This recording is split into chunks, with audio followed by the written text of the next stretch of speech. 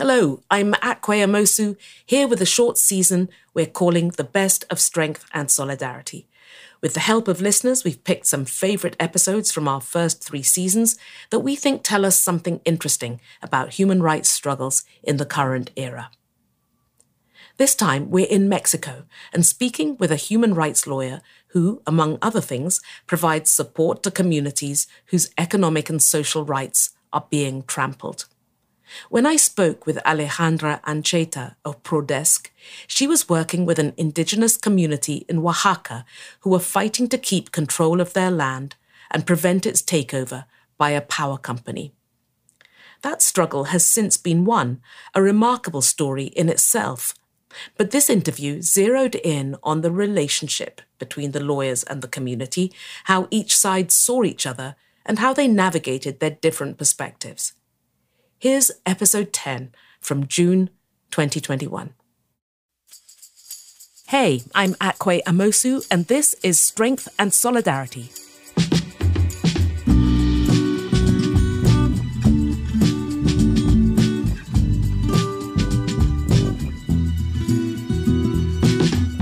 Welcome to our podcast about the ideas driving and disrupting human rights movements around the world.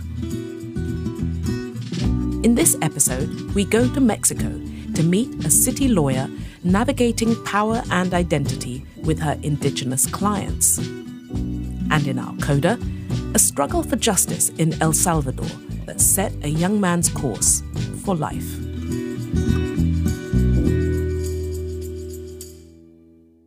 There's a place in southern Mexico's Oaxaca province which, for better or for worse, is ideal for harvesting wind energy.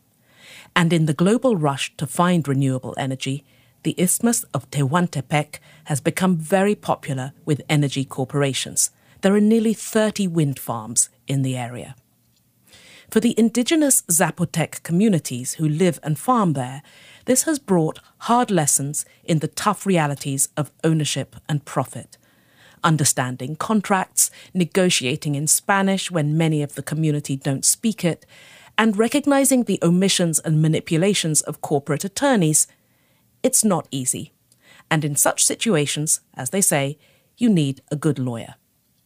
So 9 years ago, the community of Unión Hidalgo turned to Prodesc, in English, the Economic, Social and Cultural Rights Project, based in Mexico City, whose founder and director, Alejandra Ancheta, has decades of experience defending land and labour rights. Their work together has made good progress, winning back some control for the community. But that wasn't the conversation I wanted to have with Alejandra. The field of human rights is littered with instances where people with education, resources and good intentions nonetheless fail to anticipate the ways in which their privilege might undermine their efforts. So I wanted to hear from Alejandra about her experience building a partnership with clients who were far outside the circles of Mexico's elite. Welcome, Alejandra. Thank you so much, Akwe, for the invitation. What I'd love to hear about is what that process of working with these new clients was like for you. I mean, you were coming from highly educated and skilled legal community to a client that didn't know that world. And I'm just curious about how you entered and what you experienced when you did so. That is a very interesting question, because I had been working for several years with indigenous community, principally in the beginning of my career with indigenous women in the state of Chiapas. Every experience is different, but what is very similar in each experience is that even when they know that I am a lawyer and I am also prepared to work with them in their defense for their human rights, there is from the beginning a sense or, like a feeling of untrust for me, no? Because I am an outsider. I am not part of the community. I of course, I am a lawyer, but also I am a woman. And for most of the indigenous communities, and honestly, for most of the society, women still have to every single day demonstrate that we are capable to do the work. So what form did this distrust take? Well, with them, with communities in the Istmo of Tehuantepec, they were nice people. They treat me well. But I came to this community accompanied by a male colleague, another lawyer. And when we started to talk with people in the assembly, I was talking with them, and when they respond their questions that I was doing in order to collect information, they were responding to my colleague, not directly to me. And that happens most of the time, no? When I was younger, I felt that kind of demonstration as irrespectful to me. But then, with the time and with experience that I was accumulating during the years, I understood that it is a structural problem still. And it is happening not only within the indigenous community, it's happening everywhere. So that was the gender problem. There were other issues, I imagine, if they perceived you as an outsider. Yes, that was a gender issue. The other thing that was also very interesting is that it is not the same when a female lawyer comes to the community and this female lawyer is probably whiter than me. No? That is another element. If it's a female lawyer, but it is whiter than me, and their hair is lighter than the color of my hair, they assume immediately that they have some sort of power. And the reception for them is different. And that is the class element. It is always complicated to navigate that. Because, for example, my male colleague, he's whiter than me, and his eyes are green. So that was another element to take in count. Even when I was the boss, the perception of community about power, it is not necessarily related to the experience and the structure of the organization. It is related to the gender and to the class, or what they consider a class element, which is linked to the color of the skin and the color of the eyes and the color of the hair. It's so interesting. I mean, you're there in solidarity. You're there to support their struggle.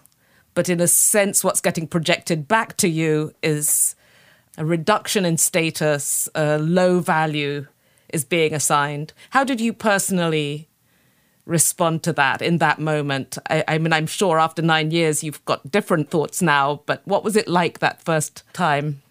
Well, honestly, it was very hard for me, no? Principally because my reflection as a human rights defender is I am working with people and trying to support their struggle. And what I am receiving from them, I am receiving some sort of exclusion. And then I also had to do a very deep reflection about power dynamics and about what are my privileges, and also about how human rights defenders conceptualize communities or victims. We have this perception that communities are perfect and they are also the perfect victim, you know? That is, they are going to ask you, please protect me and support my struggle, and we are going to follow you until the last consequences. And we have the tendency of objectifying communities. And what we understood, or I understood, is they are subjects of rights, and they have also their own priorities, and they have also their internal power dynamics that make them complex, and they have also their own interests. Of course, the interest of defending their rights, but they have also other interests as any other human being. So for me, it was very important to understand that they were equal to me. That was key, no? And that I was a lawyer and they can see my work as useful, but they don't necessarily know me and they don't necessarily see me as their savior. And that was a very important lesson for me. That was like, okay, I understand. You're smiling, but I imagine that there must have been a moment of significant discomfort in that moment. Totally. It was painful. I tried to control myself. I tried to maintain the position of power, no? And the first thing that I did was like, okay, I understand that you don't have to trust in me immediately, but I am the lawyer. I have to exercise my power in order to maintain myself in the center and not feel like overwhelmed with my own experience about feeling excluded, no? Historically excluded. And in that way, exercising my own power was also very useful. And acknowledging that I can live exclusion like everybody, but I can also, out of that feeling of exclusion, exercising my own power, not for abuse or not for dominate people. In respect of yourself, in a way.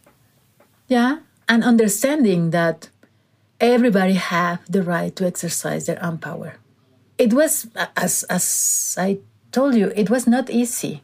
But at that moment, I had experience with that. When I was younger, that kind of experiences were very hard for me and make me doubt about myself, my skills, and if I have the courage to confront the situation in the right way. So how did the relationship evolve from that first set of exchanges of your own assertion, but also then they needed to get used to the idea that you were not what they thought? How did things evolve? Well, with time, with work, with a very rigoristic work from our part. Also important to say that at that moment, it was not only me. It was an organization and it was an institution that was committed with them. And because of that, as Prodes, we are always developing the relationship with communities in a collective way. It is not one leadership that is working with the community. It's a collective leadership. And that makes this kind of experience sustainable. One of the elements of our methodology is creating a relationship with the communities and the collective in a sense of co-responsibility. No? So we are responsible of working with them, but they also have to develop a responsibility of working with us. And that way of co-working helps to develop a different relationship of power. Important to say also that the power is still there. But working with this methodology helps to alleviate the imbalance of power from both sides. What language were you working in? It suddenly struck me that you must have also been navigating a sort of mutual communication challenge. So we are working with this community in Spanish. But the other element that we had to learn is that the important decisions and the important information were taken in the assemblies or in the meetings in Zapotec. Even when we were there, they decided to speak in their own language. They knew we can't understand, but they also decided that even when we already have a trust relationship with them, some information and some decision-making process, it is important for them to do it in their own language because they know we can't understand and because they know they are allowed to do this self-determination exercise, even in front of us, that we are friends, we are allies. But did it set up anxiety on your side? Although you trusted them, perhaps the questions that were being discussed were not ones that you thought were the right questions, or perhaps that choices were being considered that you would not agree with. I mean, I'm just curious how you lived with that ignorance on your side. Yeah, it is always a sense of anxiety, not only from me, but also from my colleagues that are on the daily life working with them, the other lawyers and the organizers. It is always this feeling like, are they talking about us? Are they talking about their strategy? Are they agreeing, or they are deciding to go in another direction and we are not going to be informed about that? All those questions comes when that exercise is happening. And what we learn to do again is to understand that it is not necessarily an exercise of subordination against us. It is the exercise, every indigenous community, to decide their strategies and their future in their own language. And we need to learn to be respectful about that. And I think that's where I'm interested in this subject. It's not, I'm sure, a surprise to anyone listening that these challenges might arise or these dynamics might be there. But I think my interest here is in the nature of the task for someone offering solidarity. Are you able to tolerate a level of separation and still be a good ally? And so my curiosity is really about how you and your colleagues developed your own respectful tolerance of this situation so that it didn't impede the work, so that you had good working relationships, which I assume you did. Yeah. The result of a very good relationship with the community is that the second experience with them was that they have the information about one new park that was supposed to be built in other part of their territory. And the owner of that park is Électricité de France, which is the biggest company of energy in France. And with the collaboration that we had with that community after working for several years, the construction is not started. We were able to suspend the construction now for almost 5 years. And the community is also able to decide how the consultation is going to be developed. And they are also deciding how to deal with this corporation. Even with all the power of this corporation have in the decision-making with the government and also in the decision-making internally with the community, because they have allies inside of the community. But we have this very good relationship that gave us this important result. And how we develop and how we deal with this demonstration of power from the community in the case of Prodelsk is identifying that we have power, but also the community have power. And the work of defending human rights is a power dynamic. It is important for us as human rights defenders to understand our privileges, which doesn't necessarily mean that we don't suffer from exclusions. Of course, as I was saying in the beginning of this interview, I still have to face exclusion related to gender issues and also the exclusion of being brown woman instead a blonde Mexican woman. No? That is still there. But when we are working with communities, we have to acknowledge our privileges. And we have to acknowledge that they have also power and collective power, and they have the right to take their own decisions. And in some situations, we are not going to agree in those decisions. And we have to be ready to say that and to step aside and to be respectful about the decision of that community. But it is an individual process of reflecting about yourself, but it is also a collective exercise of my organization of what kind of privileges we have and how to use those privileges, not for subordinate others, but for being useful for others.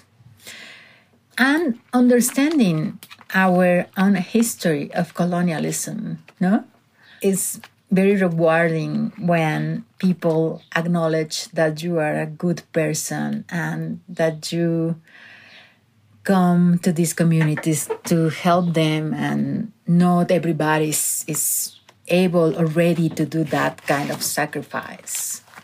It is not a sacrifice. It is a work, and it has to be a professional work. That is the other thing.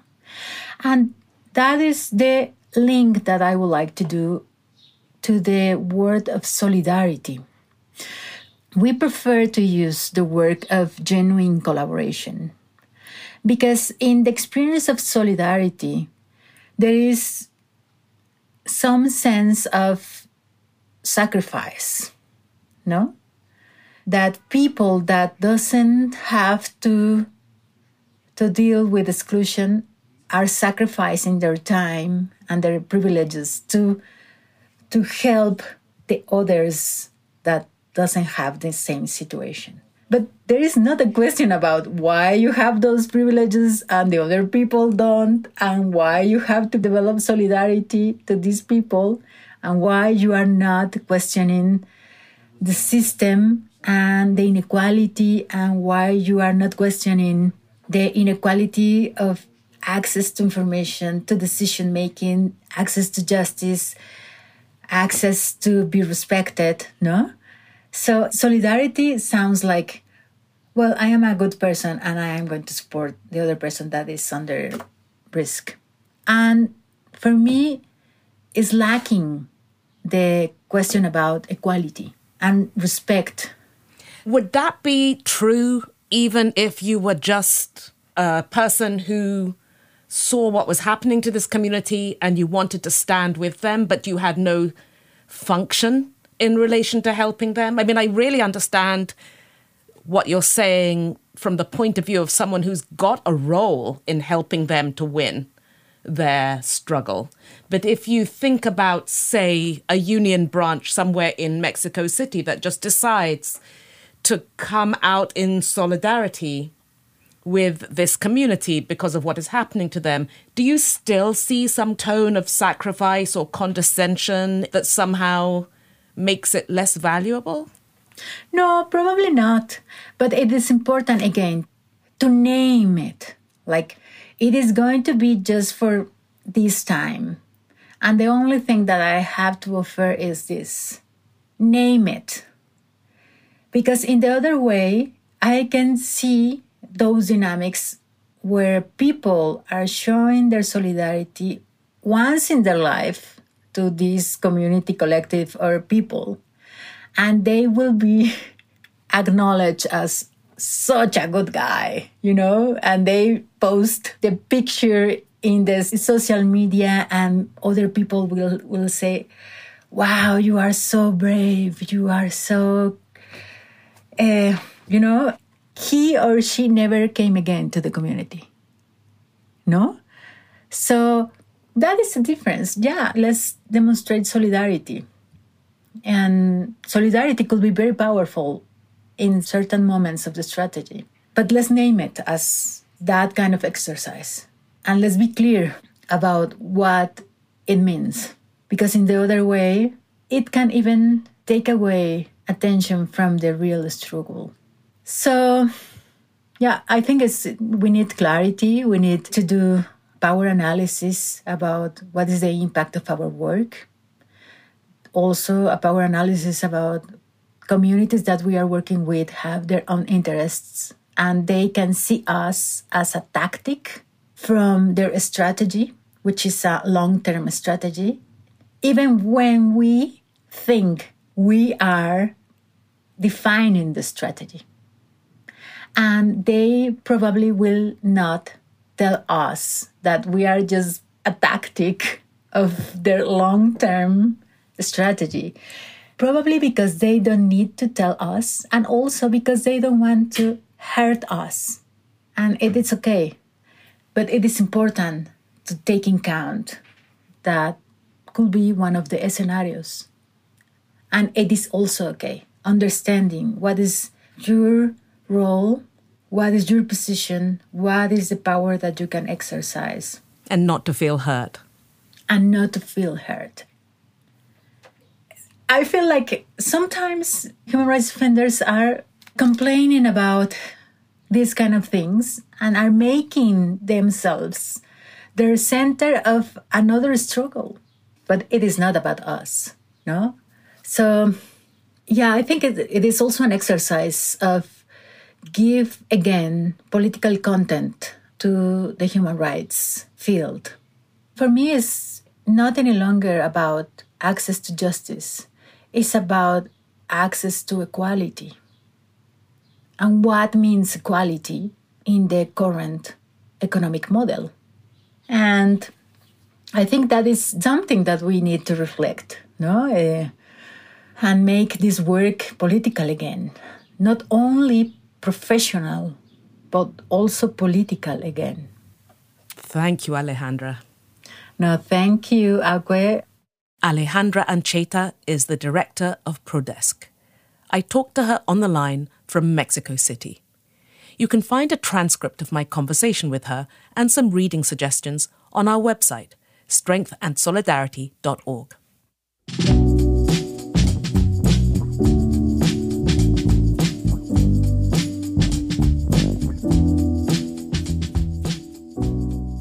Time for our coda, in which someone active in the human rights field shares something that gives them inspiration or insight into the work they do. Jim Goldston went to El Salvador as a young lawyer in the late 1980s, when its right-wing government, backed by Washington, was fighting the FMLN rebel movement and deploying terrifying impunity against civilians. Jim's work was to interview ordinary people about what they had seen and experienced, working alongside nuns, priests, labour organisers and others to document violent abuse and killings and find ways to support the victims. Earlier, in March 1980, Archbishop Oscar Romero had been assassinated for calling in a powerful sermon for an end to the carnage. Even though Jim arrived 7 years after his murder, Romero's legacy was still powerfully resonant. Yo quisiera hacer un llamamiento de manera especial a los hombres del I want to ejército. make a special appeal to soldiers, National Guardsmen and policemen. Brothers, you come from your own people. The peasants you kill are your own brothers and sisters. When you hear a man telling you to kill, remember God's law. Thou shalt not kill. La ley de Dios que dice no matar. I went to El Salvador in 1987. This horrific war had been going on since the end of the 1970s, and the Reagan administration had been arming the Salvadoran military and essentially providing cover for these right-wing death squads responsible, it ultimately turned out, for tens of thousands of murders of civilians and mass displacement of persons inside the country and outside. And so I simply felt terrible outrage by what my government was doing, and I wanted to find a way of showing my support for the Salvadoran people and show my opposition to what my government was doing. Ningún soldado está obligado a obedecer una orden contra la ley de Dios. No soldier is obliged to obey an order contrary to the law of God. No one has to obey an immoral law. It is time you recover and obey your conscience. The Church cannot remain silent before such an abomination. In the name of God, in the name of our tormented people whose cries rise to heaven more loudly each day, I implore you, I beg you, in the name of God, I command you, stop the repression. Les ordeno, en nombre de Dios, cese la represión. Oscar Romero was an iconic figure, of course, in the church in El Salvador. He represented, in his early life, allegiance to the hierarchy of the church that served the oligarchy traditionally in El Salvador, the famous 7 wealthy families that controlled so much of political and economic power. And yet, the power of his own transformation in his own life and his own human confrontation with the consequences of what was happening in his country forced in him a reckoning, I think, that led him to view his role differently than he might have anticipated when he assumed the archbishopric. And he really became someone to whom people across the country looked as a force of truth and goodness and hope, willing to use this extraordinary platform that he had to directly confront the powerful forces in his country, including the military actors who were responsible for so much of the violence.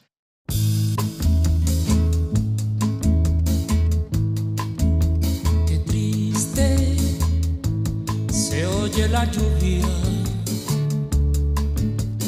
en los techos de cartón. During my time in El Salvador, music was ever present. And it was the period of La Nueva Canción, the new song, which was linked to popular uprisings across much of Latin America. One of the most popular songs was from Venezuela called Las Casas de Cartón, the cardboard houses made literally of cardboard, evoked the poverty, but the humanity, and ultimately the power of people, peasants and workers throughout Latin America. And Casas de Cartón played in many, many places. It was one of the signature songs of the popular struggle in the country at that time. Arriba, deja la mujer preñada, abajo está la ciudad y se pierde en su maraña. I was working with people who were extraordinarily courageous in risking their lives on a regular basis to provide information, to find information, and to provide limited forms of protection for people who were under threat. Being able to work closely with people of such integrity and courage was just profoundly inspiring for me.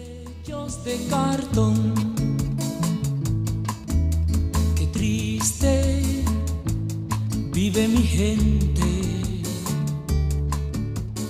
en las casas. The people were just extraordinarily warm and generous. A number of times I attended gatherings of workers in cooperative associations and unions. I remember a time we went to a union hall down by the beach, gathering information about what was happening to workers around the country, and people were speaking, and it was a very intense few days. It was very, very hot. I think it was March at the time, the hottest time of year. The sea breeze would be blowing in the evenings. Notwithstanding the intensity of what we were doing, people basically didn't sleep. We spent the entire time talking, listening to music, dancing, communing, hugging, crying. It was a beautiful time, as painful and horrific as it was.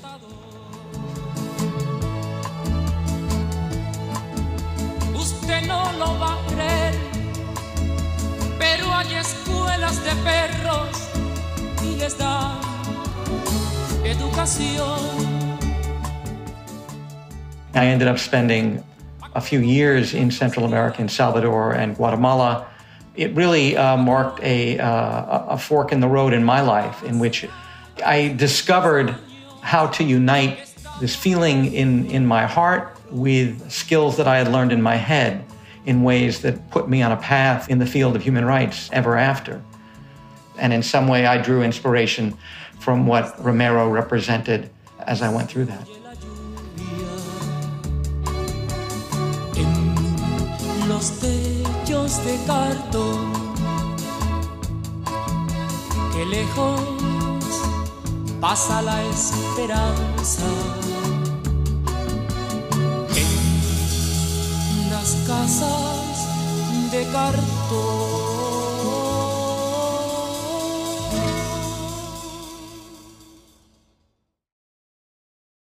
Jim Golston is the director of the Open Society Justice Initiative.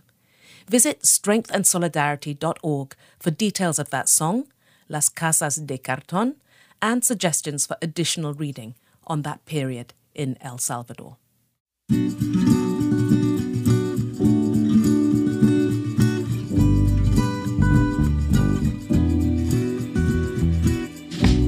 Thanks for listening to that episode of Strength and Solidarity, which was originally released in June 2021. We'll be back in 3 weeks with another in this series featuring some favourite episodes from our first 3 seasons.